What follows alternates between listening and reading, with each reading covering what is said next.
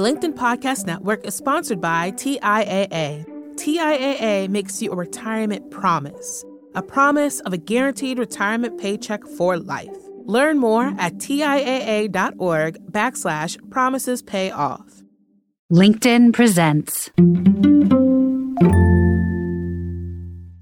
To be holding back something so foundational to my life is to not be fully known. And worse, to be presenting a photoshopped and airbrushed version of the truth compared to what really was going on, which is I wasn't just someone selling pants and raising rounds and ultimately this at least modestly successful exit. I was also wrestling with this ghost. I was also in denial of the diagnosis that I received when I was a senior in college. I'm Morra Aarons-Mele, and this is The Anxious Achiever.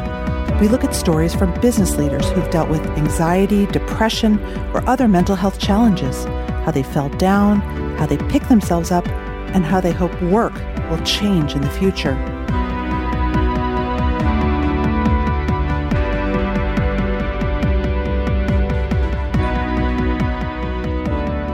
Think differently, we're told in business, especially if we're starting businesses. Break down walls, disrupt, innovate. Today's guest did just that alongside his co-founder in the men's retail space. They brought together a few innovations in men's pants, one in the way clothes were made, and the other in the way people shopped. Bonobos really began in earnest in 2007 and developed a really successful online-offline retail model that we see in so many places today, with brands like Away, Casper, Dollar Shave Club, Glossier, and more. The founders eventually sold Bonobos to Walmart for a whole lot of money. Andy Dunn, our guest today, was spotted early on in his life as someone with entrepreneurial instincts, and Andy enjoyed the privileges of the rock star entrepreneur. What fewer people understood, including Andy himself, was an underlying mental health issue so severe it came to a head when he woke up in a psychiatric hospital and was charged with 2 counts of assault. Here's his story.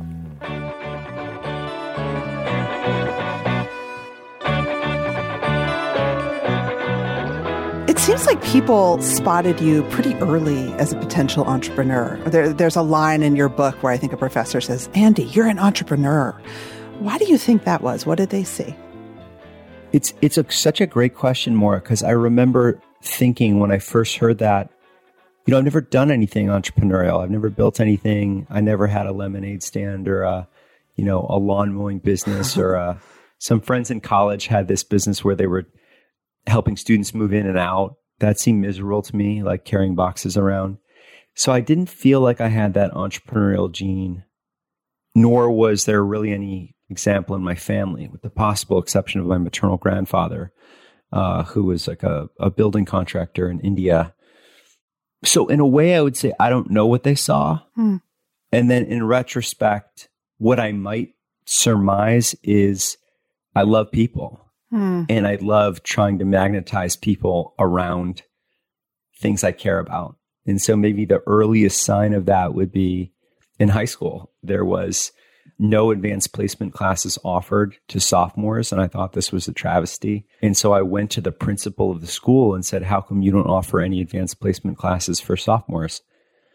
And he said, "Well, the only subject that we could do that in would be computer science, and we don't have a computer science class offered here." And I said, "Well, why not?" And he said, "Well, we didn't know if there would be enough demand for it." He said, "But look, there is this one teacher, Mr. Mulvihill, who could teach it. So if you went and asked him," so I went to Mr. Mulvihill and I said, "Hey, would you teach an advanced placement course in computer science?" The language at the time, I think, was Pascal, which is, 100-year-old computer language, science language now.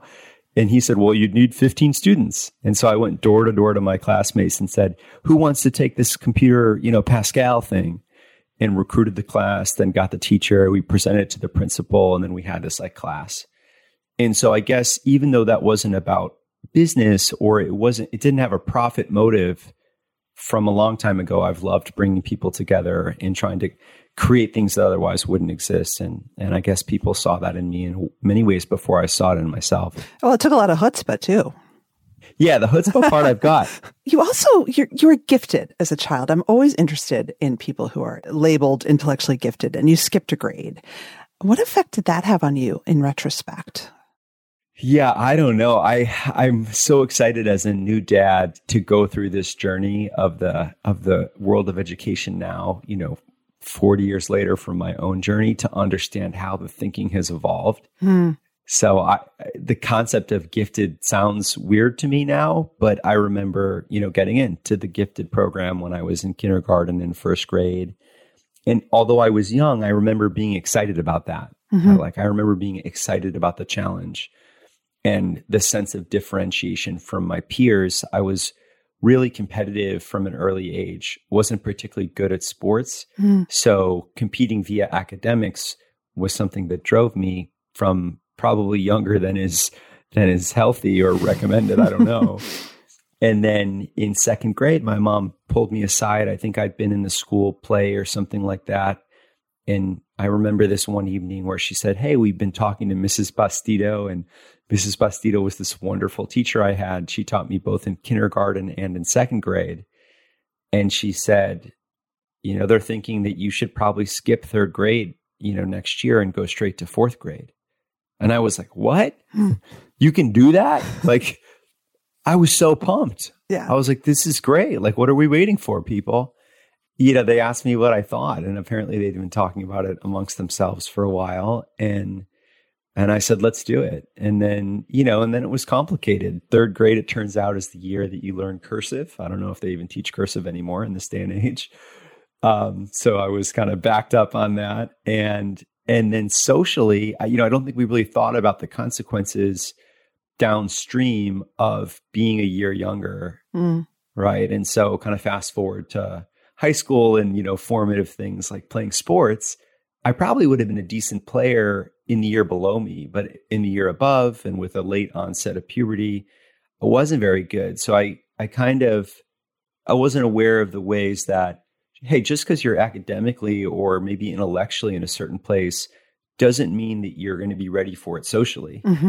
Or in terms of your physical development, in the way that your physical development impacts early dating stuff and all kinds of dynamics. Like, are you going to be the kid that gets your butt kicked because you're just the runt of the class? And so I think we didn't really think it through fully. We just dove into it. And I think I was a big part of, once I heard about it, I was on a mission to do it, to skip that grade. So your book, you call it a ghost story. But I think it's also very much the portrait of a male entrepreneur, right? It is. It's your growth story, and it's a ghost story. How do you think those two are related? It's a beautiful question. I hadn't considered it in that way. I was exchanging notes with a friend this morning, and he said, "Are you excited that your story is about to be out there?" And I thought to myself, I haven't replied to his note yet. I am excited in the singular regard that there's been something hidden about me, and that whatever someone knows of me from the outside looking in on the entrepreneurial journey, maybe the most important thing in my life, the unexpected, whatever we call it these days, kind of black swan event that shaped me and my development, is missing. It hasn't been disclosed. Yeah.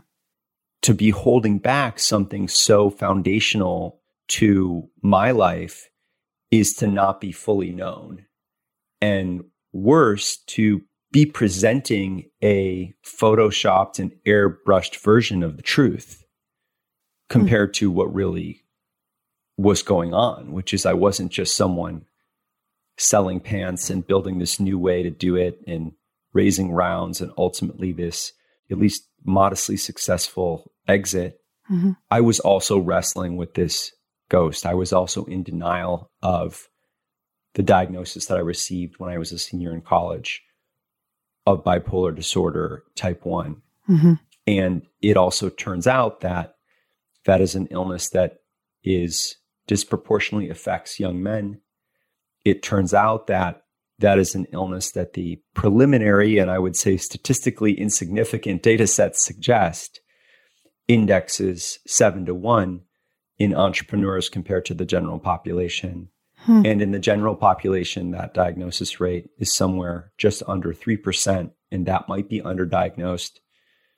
So to your point, yeah, we're talking about maybe 1 in 5 entrepreneurs are facing some kind of a mood disorder or variant thereof or bipolar disorder. That's a hell of a lot. To say nothing, it's quite a lot. Yeah.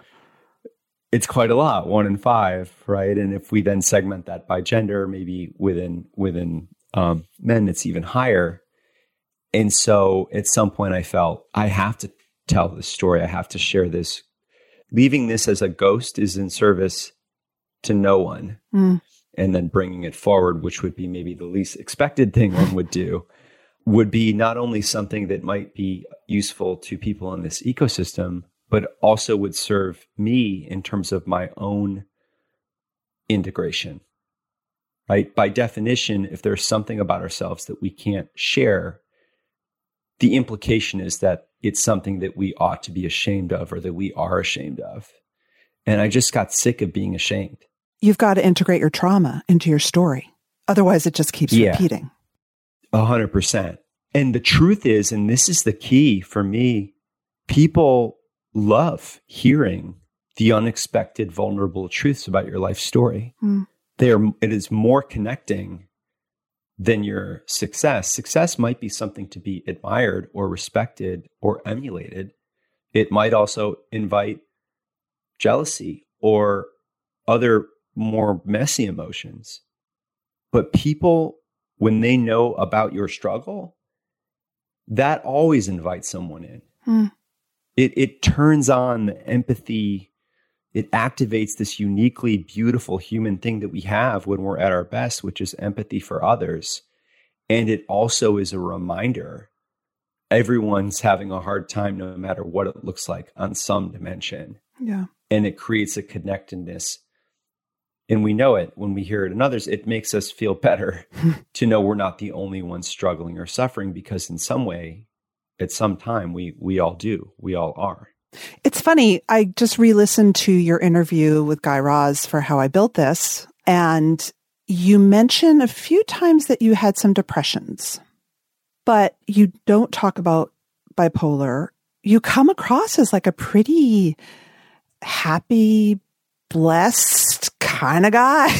It was a little jarring for me. I had literally just finished your book and I'm listening to you talk to Guy and I'm like, whoa, I know he's not telling the truth.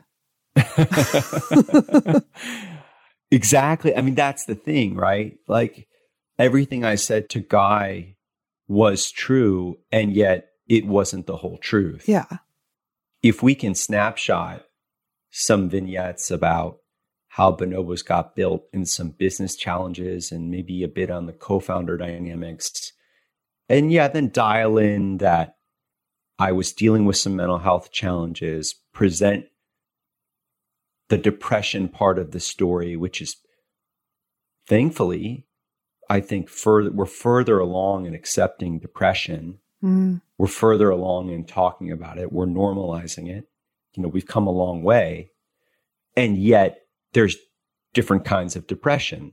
One kind is unipolar depression, which is you get depressed. And another kind is bipolar depression, which is you have a mixture of mood states between low and high. And in the case of bipolar disorder, there's at least 2 types, type 2 and type 1. In type 1, which is my illness, on the high side, you can become psychotic. You can experience what's called mania. You can be typically hospitalized for that. On the low side, it might not just be, day in, day out depression, which is awful, but acute or clinical depression, which is to say, can't get out of bed, can't function. Right. And what's around the corner from that is suicidal ideation. And so I think where I was when I gave that interview with Guy was I was at the beginning of a journey of disclosure, but I hadn't gotten the courage. I hadn't done enough therapy. I wasn't yet in a place to be able to tell the bigger story. I was a year and a half out of Bellevue.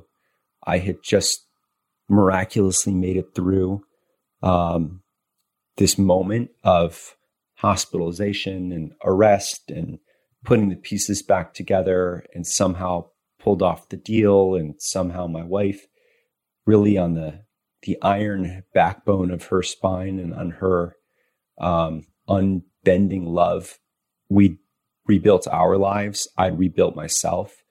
So I wasn't ready yet. And it was going to take more years to get to the place that I got to about 2 years later, where I said, okay, I'm now ready to actually lift the veil on that, the other 40% of the story.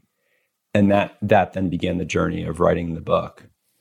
I want you to tell us a little bit about your manic episode at Bellevue, and start by giving us the context of where you were in the Bonobos journey, because it was mind-blowing for me reading your book as someone who has bipolar 2 and just, doesn't have nearly the severity of what you have, to think about. You say at one point the need to function became an antidepressant.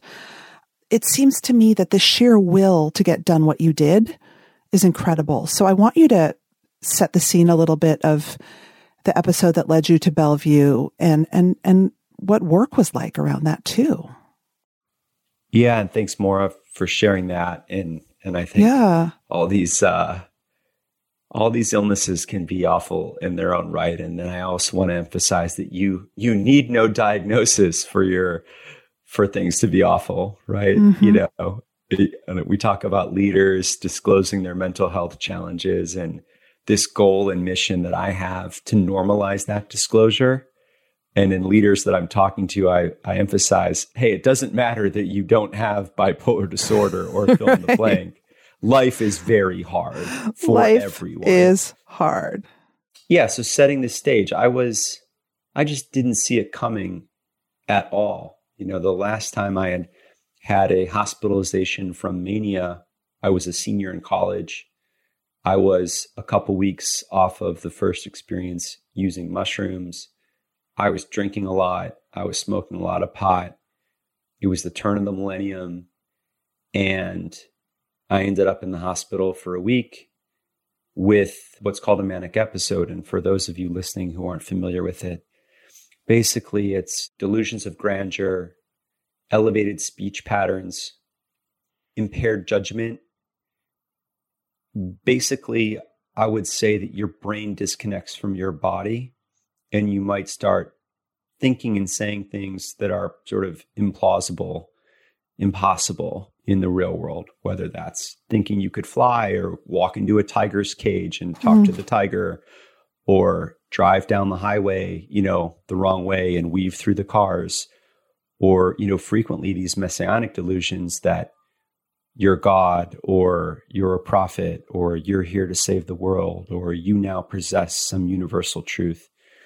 So that happened to me when I was 20. Frequently, the shame and the humiliation and the embarrassment of the things that one says or does during such an episode makes it, without really clear-eyed understanding and love from family and friends, met with the right psychiatric care, therapy, and medication, it's often that it just gets buried, which is what we did in my family. We just buried it. We decided it hadn't happened. It was a vestige of the drug use. The discharging doctor said, look, if Andy doesn't have another incident within 5 years, it's quite possible this was a one-off. And at the same time, I had this diagnosis, right? Bipolar disorder type 1. And what type 1 means is that you've had one manic episode. If you have one manic episode, you're done. Like, that's your diagnosis, like it or not. And what it means is that you're going to take medication every day for the rest of your life if you're on top of it. And you're going to see a doctor, a psychiatrist, or at least a therapist once a week. And that's just a very hard message to absorb when you're 20 years old. Yeah.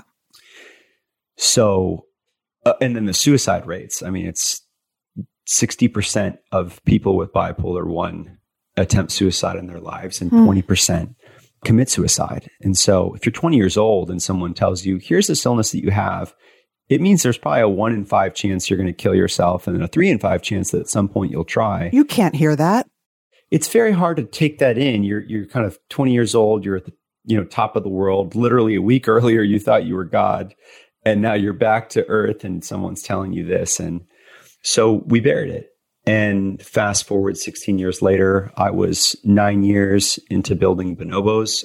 I was 36 years old. I had an incredible girlfriend, first really great relationship I'd ever been in as an adult.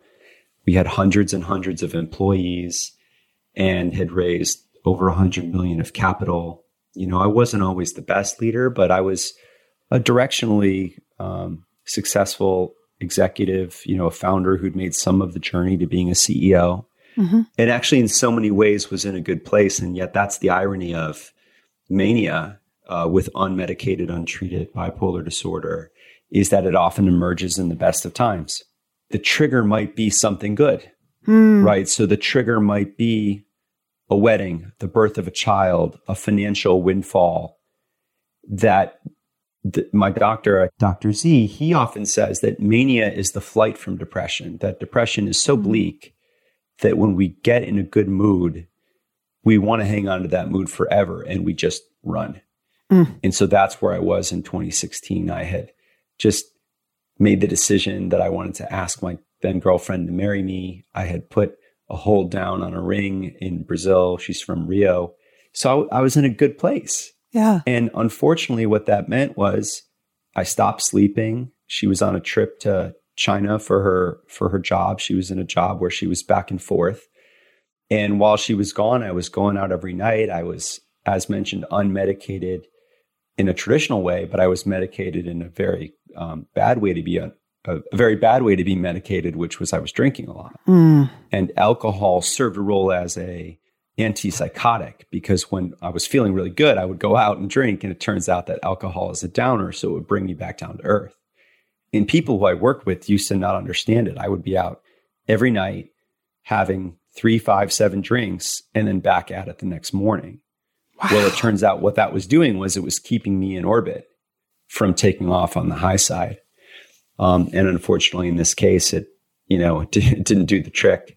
Manuela came back to New York, and my brain had detached from my body. I was talking a mile a minute.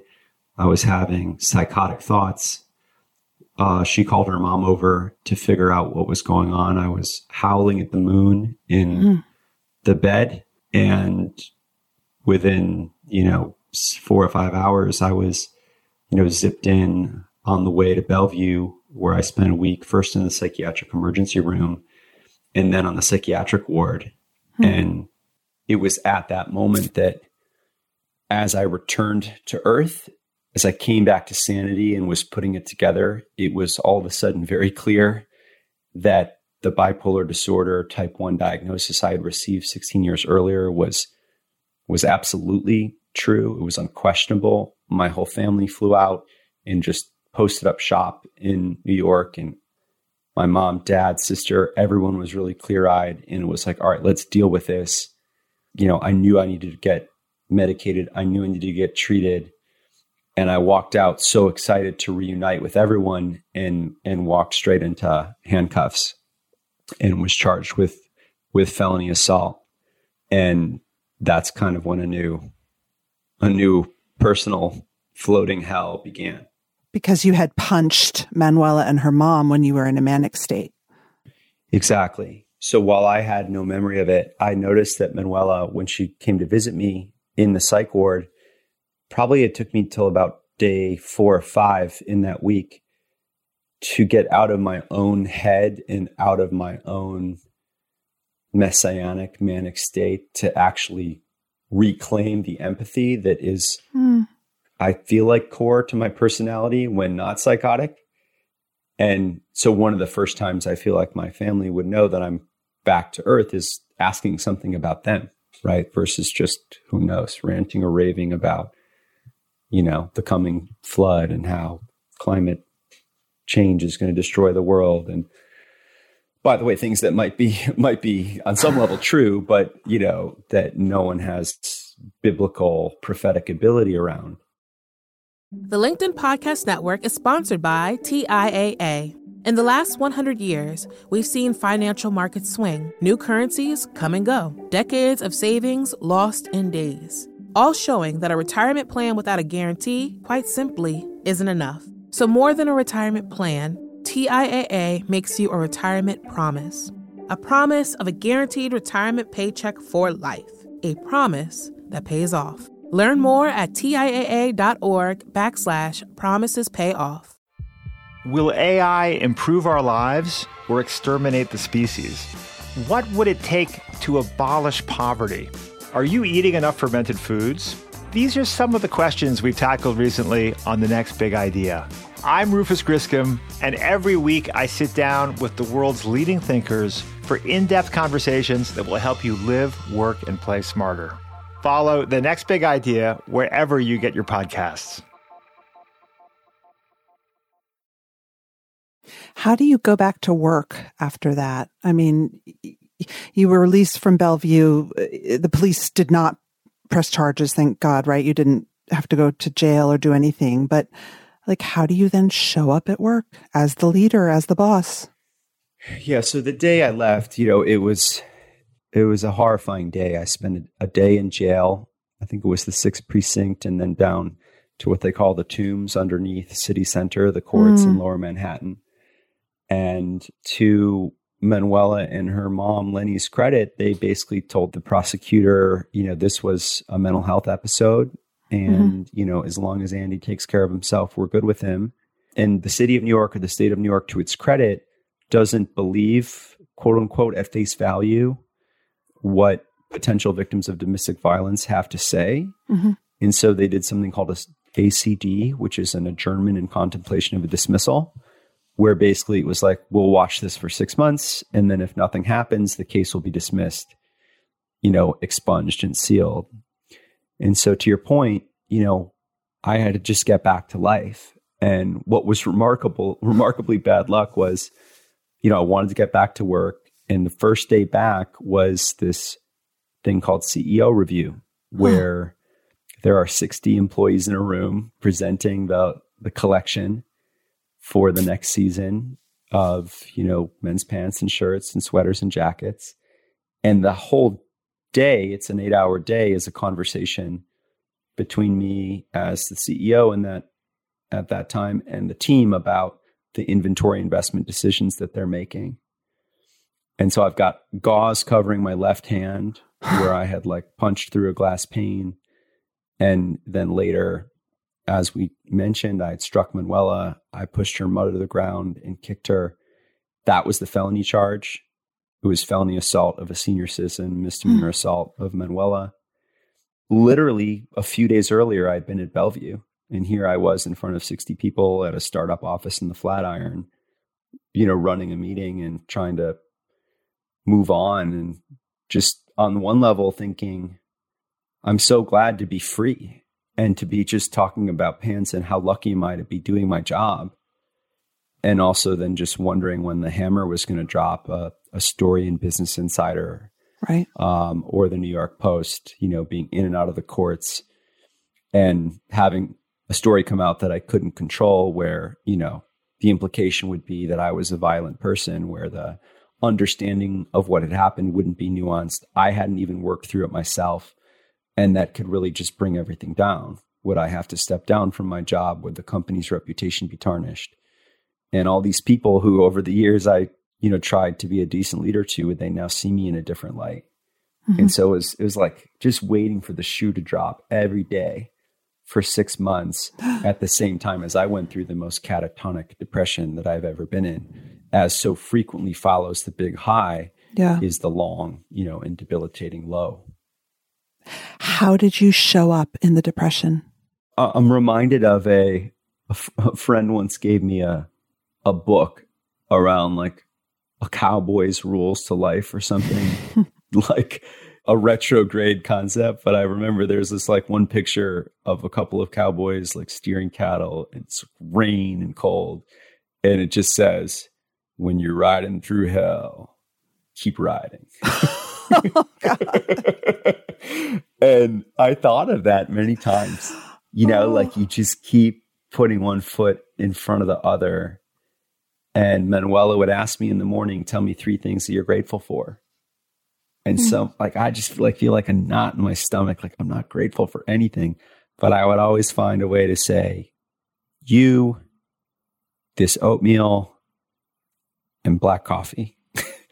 And it was at that point more like a psychic obligation to the people that I loved to never put them through what they had just gone through. Mm-hmm. That was my inspiration. And so I felt I owed it to everyone to get healthy. And I knew that if I went off my medication to reclaim, some more hypomanic, manic energy. Yeah.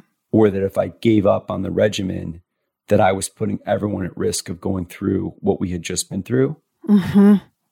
And I was never going to do that again.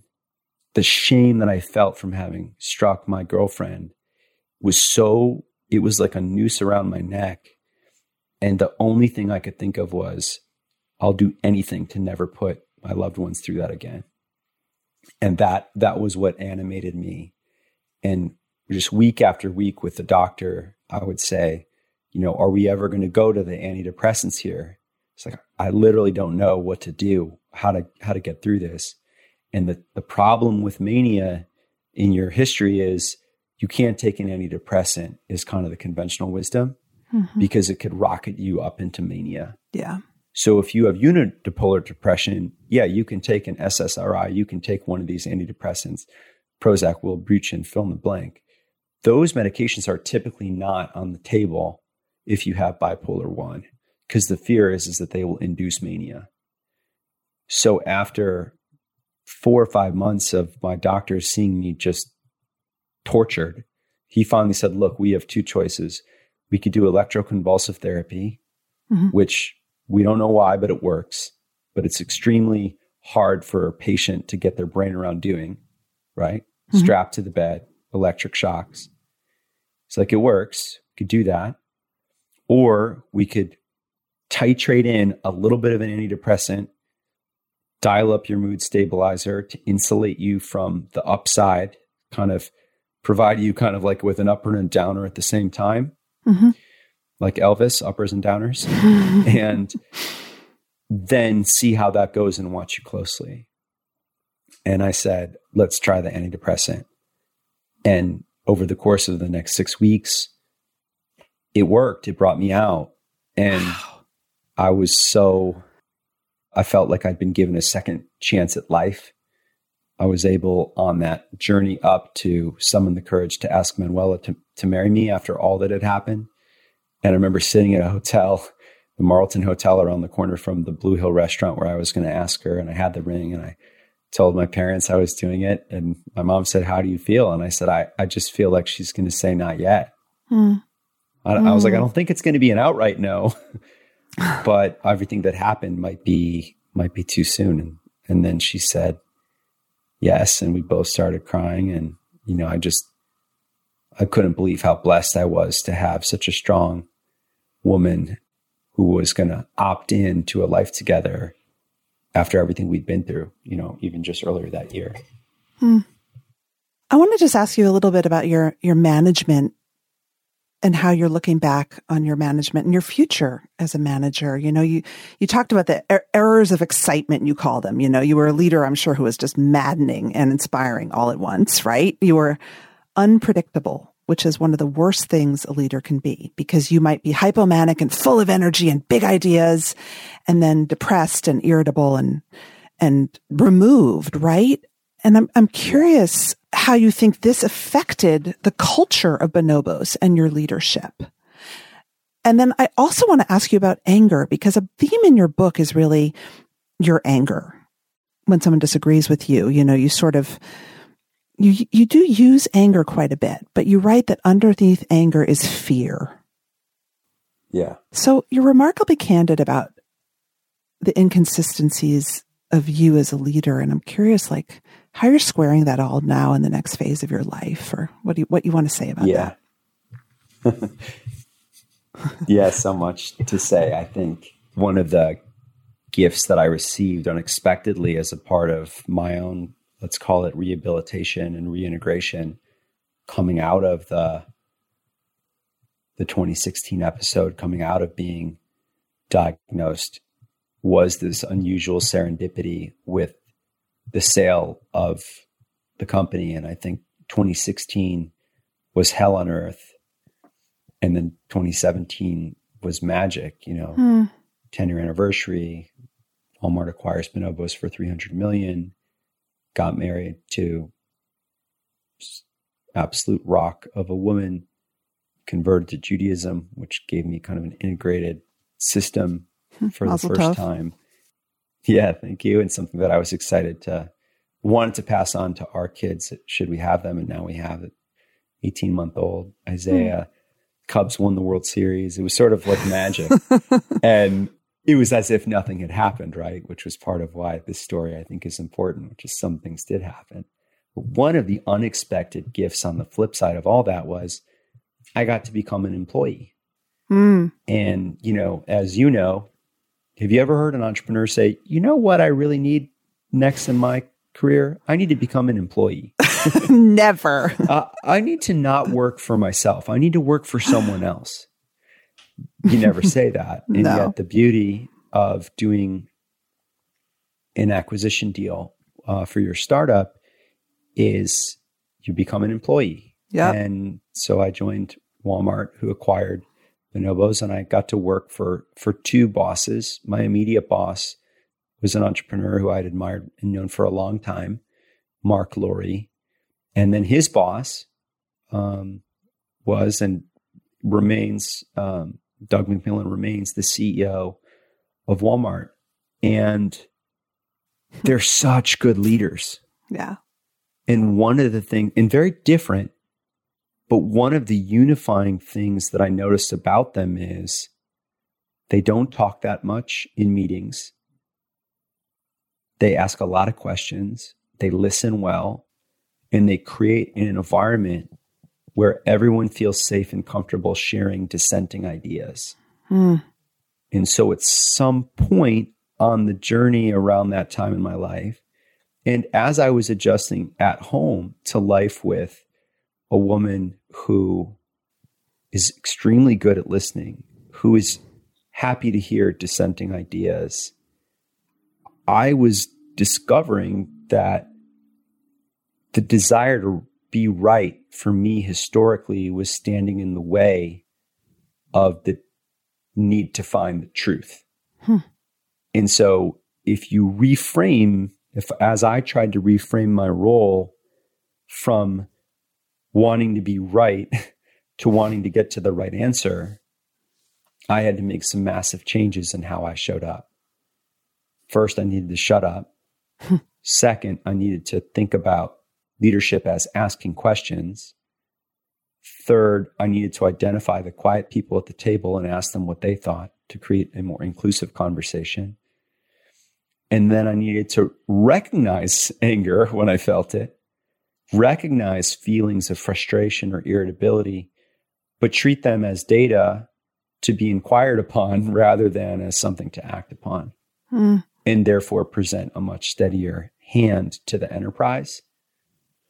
And I think sometimes visionary leaders are allowed to or expected to be more mercurial.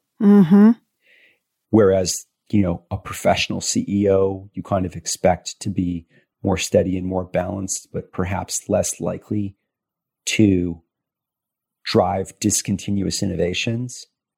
And I think I got to see with Mark and Doug that need not be the case. Yeah. Doug has the steadiest hand I've ever seen on the tiller and has done some incredibly bold things as the CEO of Walmart. I've seen it in the share price, which is doubled or tripled since he started. And then I saw it with Mark, who's maybe the most visionary entrepreneur on the planet, certainly in the top 5. And he was a very steady person to work for.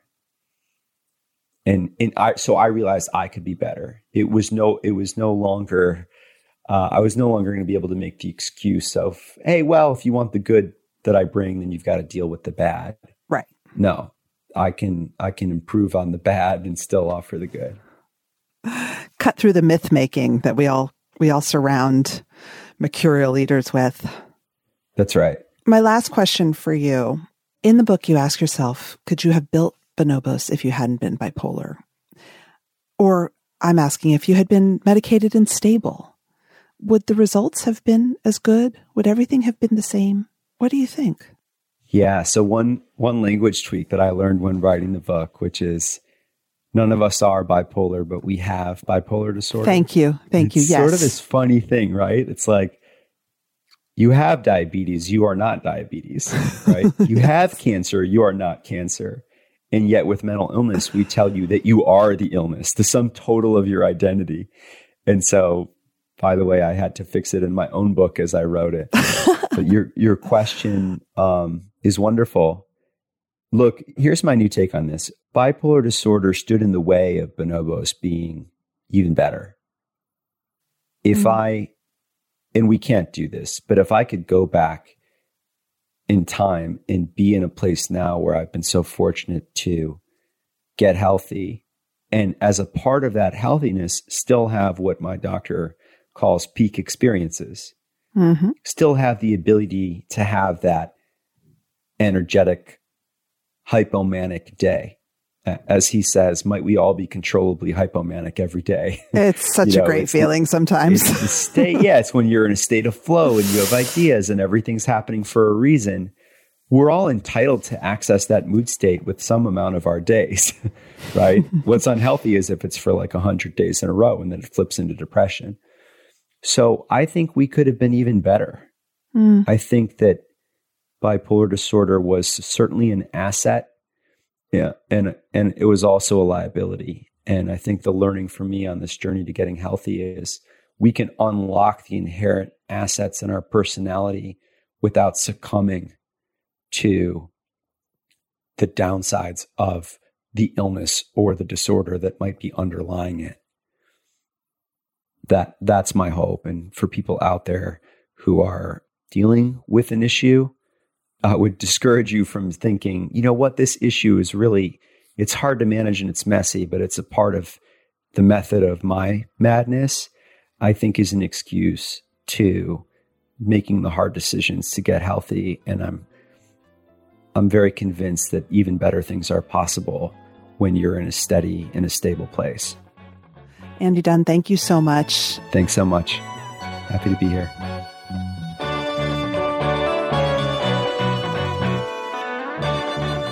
That's it for today's show. The Anxious Achiever is produced and edited by Mary Dew. Our assistant producer and sound engineer is Nick Krinko. Many thanks to all our guests for sharing their stories with us, and thank you to our advertisers for supporting. If you want to share your story about mental health and work, send me a message on LinkedIn. I'll always respond. If you love the show, tell your friends, subscribe or follow us, and leave a review. From LinkedIn Presents, this is Morra Aarons-Mele.